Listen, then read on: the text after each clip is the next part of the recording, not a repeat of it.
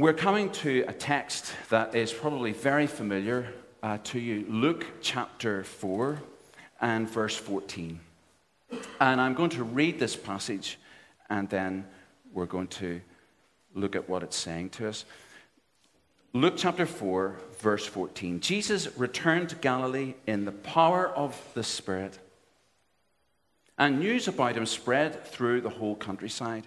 He was teaching in their synagogues, and everyone praised him. He went to Nazareth, where he'd been brought up. And on the Sabbath day, he went into the synagogue, as was his custom. He stood up to read, and the scroll of the prophet Isaiah was handed to him. Unrolling it, he found the place where it is written, "The Spirit of the Lord is on me, because he has anointed me to proclaim good news to the poor. He has sent me to proclaim freedom for the prisoners and recovery of sight for the blind, to set the oppressed free, to proclaim the year of the Lord's favor." Then he rolled up the scroll, gave it back to the attendant, and sat down. The eyes of everyone in the synagogue were fastened on him. He began by saying to them, "Today, this Scripture is fulfilled in your hearing." This is one of the most dramatic texts in the Bible. It's the closest you get to a mission statement from the Lord Jesus. And it's a text that has a lot to say about the church and what we're to be and what we're to do. And the call to be God's kingdom people comes in this passage in at least three ways. I've got three main points this morning. And the first one is that we are called to be God's kingdom people in the peripheral places. So if you just look at those verses again, verses 14 to 16, Jesus returned to Galilee. He went to Nazareth. Jesus focused his mission in the province of Galilee, the peripheral, marginal sector of the Jewish nation. You remember Nathanael's question? I was going to get Nathanael actually to shout out this question. He may not even be here. But you remember Nathanael's question in John 1. This is not Donna's Nathanael. He wasn't around. John 1:46. Can anything good come out of Galilee? Nazareth? Can anything good come out of that place? And that question said it all, because it reflected particularly what the religious leaders thought about that part of the world. That nothing good comes out of it, and nothing good comes from those people that live up there.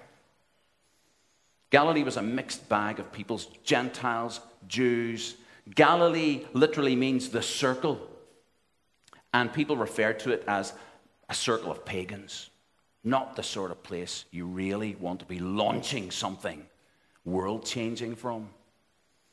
But it was no accident that Jesus started the core of his ministry in the despised area of Galilee. He identified himself with the non-peoples of Galilee. And starting with them, he laid the foundations of his kingdom community, the new humanity that the gospel creates. So as local churches, if we're to follow the example of Jesus, we'll need to follow him to the peripheral places, to the marginalized peoples in our society that society has got little time for, and into the wider world, to the dispossessed, to the disinherited of the world, the nobodies, the oppressed, the people overlooked by society and pushed to the margins and not listened to. That includes people with disabilities. Here are some statistics. Around 10% of the world's population, roughly 650 million people, live with a disability. 80% of persons with disabilities live in developing countries. 20% of the world's poorest people have some kind of disability. And these statistics are increasing, all of them. And in Southeast Asia, where OMF has a particular focus, there are 17 million people with disability. And because of factors like particularly the aging populations in those nations of Southeast Asia, that particular part of the world, of Southeast Asia, will experience the greatest international growth in the number of disabled people over the next 25 years. And in those same countries, of course, many people with disabilities are denied their human rights. And that's why the Cape Town Commitment, and if you haven't come across this little booklet with the Cape Town Commitment in it, I highly commend it to you. There's a section here on Christ's peace for people with disabilities. So it says people with disabilities form one of the largest minority groups in the world. The majority live in the least developed countries and are among the poorest of the poor. Although physical or mental impairment is a part of their daily experience, most are also disabled by social attitudes, injustice, and lack of access to resources. But you don't have to go to Southeast Asia to find that people with disabilities are facing social attitudes, injustice, and lack of access to resources. That's a reality for people across the street, even here, never mind across the world. So in Luke 4, these verses, they remind us that while there are many ways in which we can and should be involved in mission, locally and globally, the one aspect of mission that we must identify and then engage with is ministry among those the world sees as peripheral to its agenda and priorities. Someone puts it like this: poverty and injustice should be like magnet north, turning our compass to missional involvement in their direction. So God works from the periphery. That's where he plants the seeds of his kingdom. This Latin American theologian puts it very well. He says the periphery is the place where all of us should be leaving behind the dreams of greatness, self-importance, and public recognition that many times are directly associated with the institutional churches and should not be part of a servant church, a prophetic and liberating church. Isn't that what we want to be? We want to be a servant church, a prophetic church, a liberating church. So just take a moment and think, where is your Galilee? Who are your Galileans? What periphery is God calling you to as a church? How will your new building help get you there and engage with those? So we're called to be God's kingdom people in the peripheral places. But secondly, we're called to proclaim God's kingdom in all its fullness. Jesus, he declares that Isaiah 61, which is where these verses in Luke 4 come from, Isaiah 61, with its echoes of the Jubilee institution, which are all there in Leviticus 25 and Deuteronomy 15. All of that stuff is now fulfilled in Jesus. And those Jubilee themes of forgiveness and liberation and restoration and renewal, these are the holistic dimensions of Jesus' mission. And they're part of Luke's presentation of the gospel of the kingdom that he puts out in his first volume, Luke's Gospel, and his second volume, the Acts of the Apostles. And these are very helpfully set out by someone. Is that 4 of them? Yeah. So when you look at Luke's gospel in particular, you see that this gospel of the kingdom, it's both proclaimed and enacted. It's both spiritual and physical. It's both for Israel and for the nations, and it's both present and eschatological. And if you don't know what eschatological means, it's not the end of the world. So these categories, the poor, the prisoners, the blind, the oppressed, Are these spiritual or are they socio-political? If you think they're spiritual, get up off your seat and go to this side of the assembly hall. If you think they're socio-political, get up off your seat and go to this side. We had some training in our office last week, and we were asked some questions. You know what these are? It was an HR session, and somebody came in from outside to ask us really difficult, awkward questions, and then asked to, commit to them by going to this side of the room and that side of the room, and then you've got arguments between the people on that side and this side. It's all good fun, but we won't do that today. I can see that none of you are really wanting to do that today, but in your heads, are these things just spiritual? Because some people, they spiritualize the whole thing, and there are other people, and they just politicize the whole thing. These verses, I mean. Is it about personal salvation from sin? Or is the good news a message of liberation from oppression? Well, my take is that actually this passage is both spiritual and socio-political. Because the gospel deals with the totality of sin's impact in our lives, in our societies, and across the whole of creation.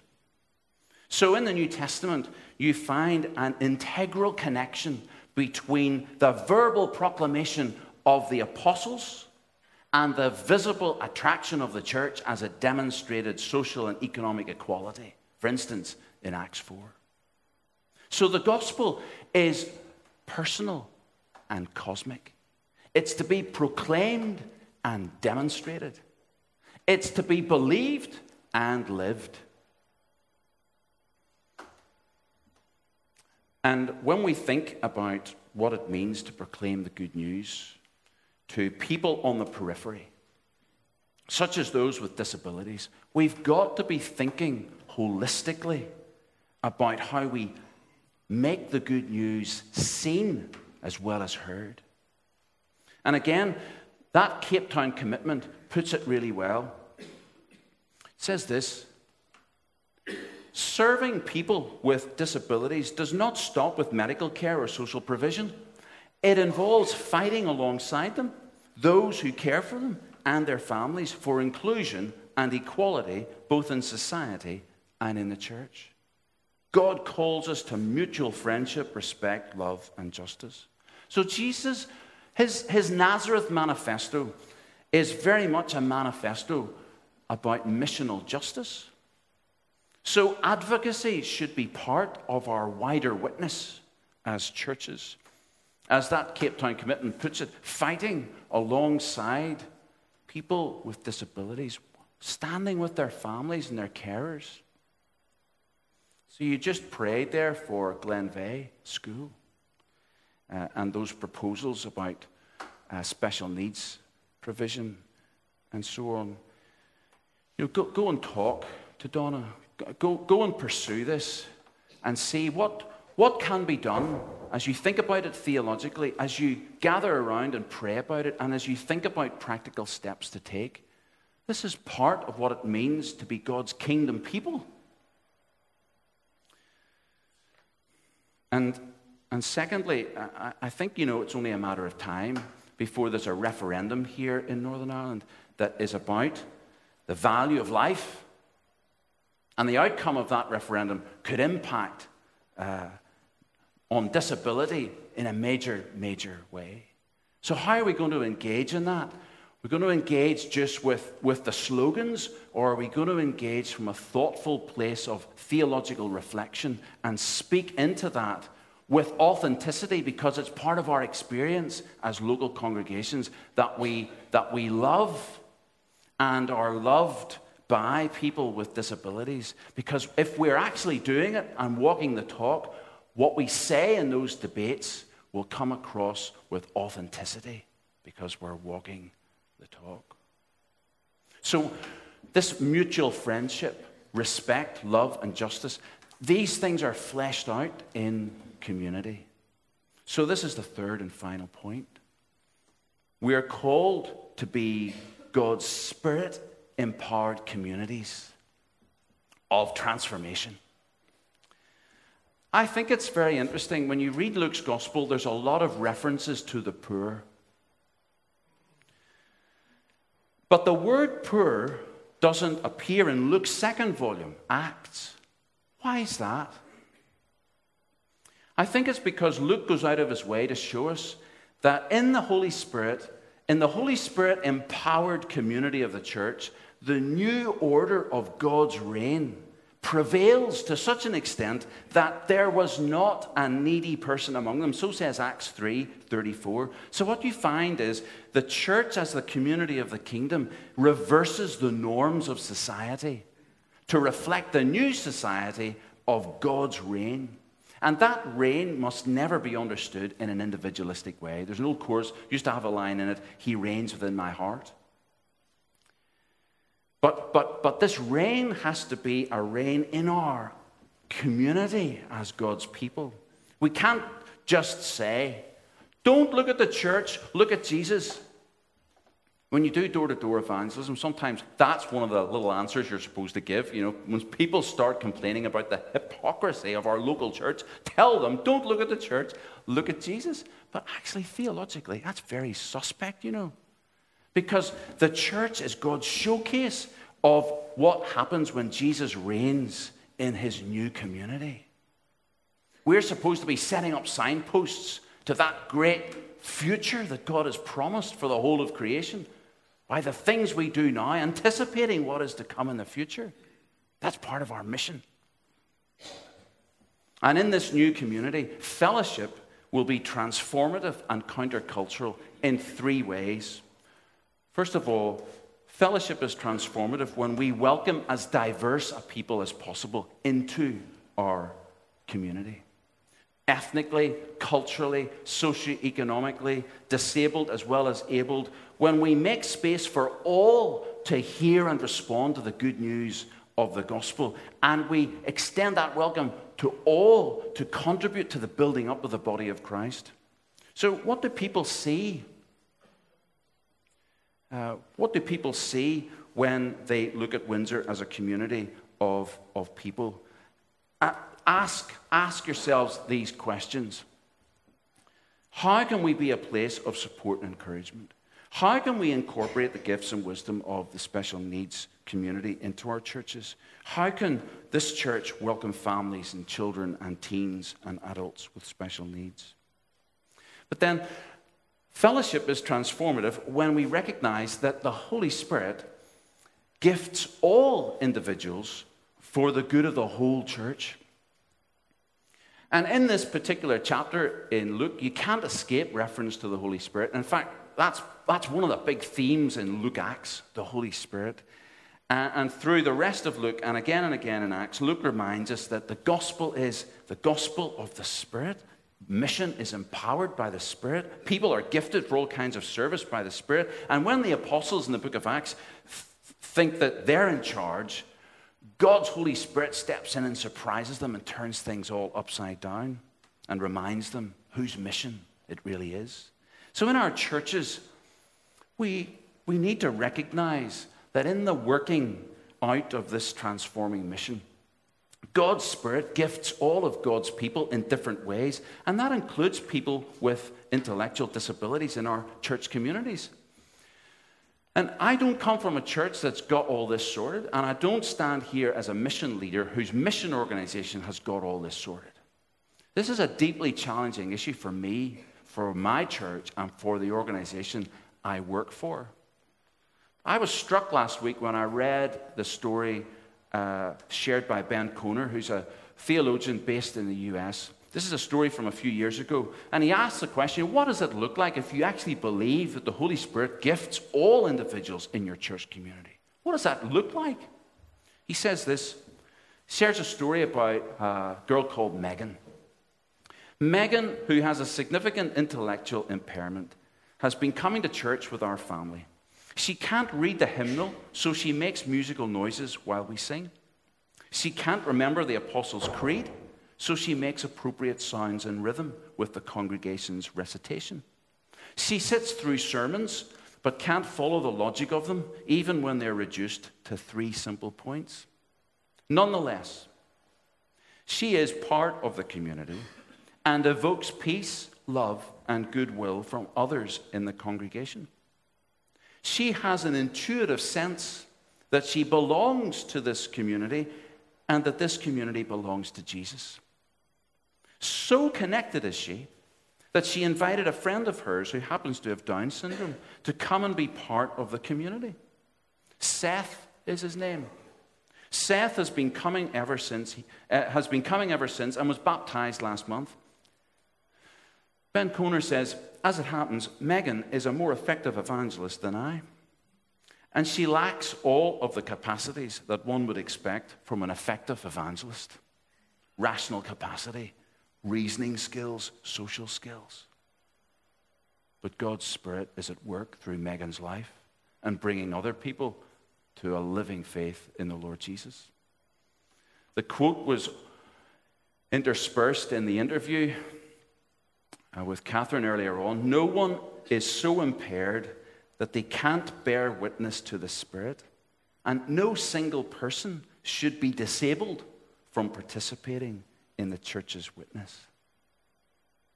Are we prepared to change our way of operating, the way we worship even, the way we think about discipleship, the way we think about evangelism and service, so as to allow a greater diversity of contribution from all who are in the community of the church? Finally, fellowship, community becomes transformative when we recognize that we've got something to receive and learn from the weak and the marginalized. I was introduced many years ago as a student in Bible college to the work of Jean Vanier. And as an Ulster Protestant studying in a college in England, my tutor said to me, by the way, Peter, this man comes from the Catholic tradition, so you may need to put your books in brown paper bags when you put them on your bookshelves when you go home. I didn't get to that stage, but I really became impacted by what Jean Vanier and the community that he established, L'Arche, have been doing for many, many years. And this is from one of his books. He says, if you enter into a relationship with a lonely or suffering person, you will discover something else, that it is you who are being healed. The broken person will reveal to you your own hurt and the hardness of your heart, but also how much you are loved. Thus, the one you came to heal becomes your healer. You see, the way Jesus fulfilled Isaiah 61 and the shape of Jesus' life and ministry, the way that he became king and embodied biblical justice and proclaimed good news to the poor, that was all by the way of the cross and by taking the form of a servant. So when we open our lives and we open our churches to the vulnerable, to the weak, to the disabled, our paradigms of self-sufficiency and success are deeply challenged. And we become transformed in having a renewed compassion for the weak and the vulnerable and the powerless, both within the church and outside its four walls. So can I encourage you this morning, as we think about our calling to be a community of the kingdom, engage with this in two ways. Number one, continue to engage with it theologically and biblically. I think today, I have never been to it's been a long time since I've been to a corporate worship service that has incorporated these themes and this focus. Continue to develop this theology and this reflection, because reflecting on it theologically helps us to start asking the right questions. And when we start asking the right questions, we start developing the right strategies. But secondly, engage with people who have complex disabilities. Let's not be abstract about this. Let's engage.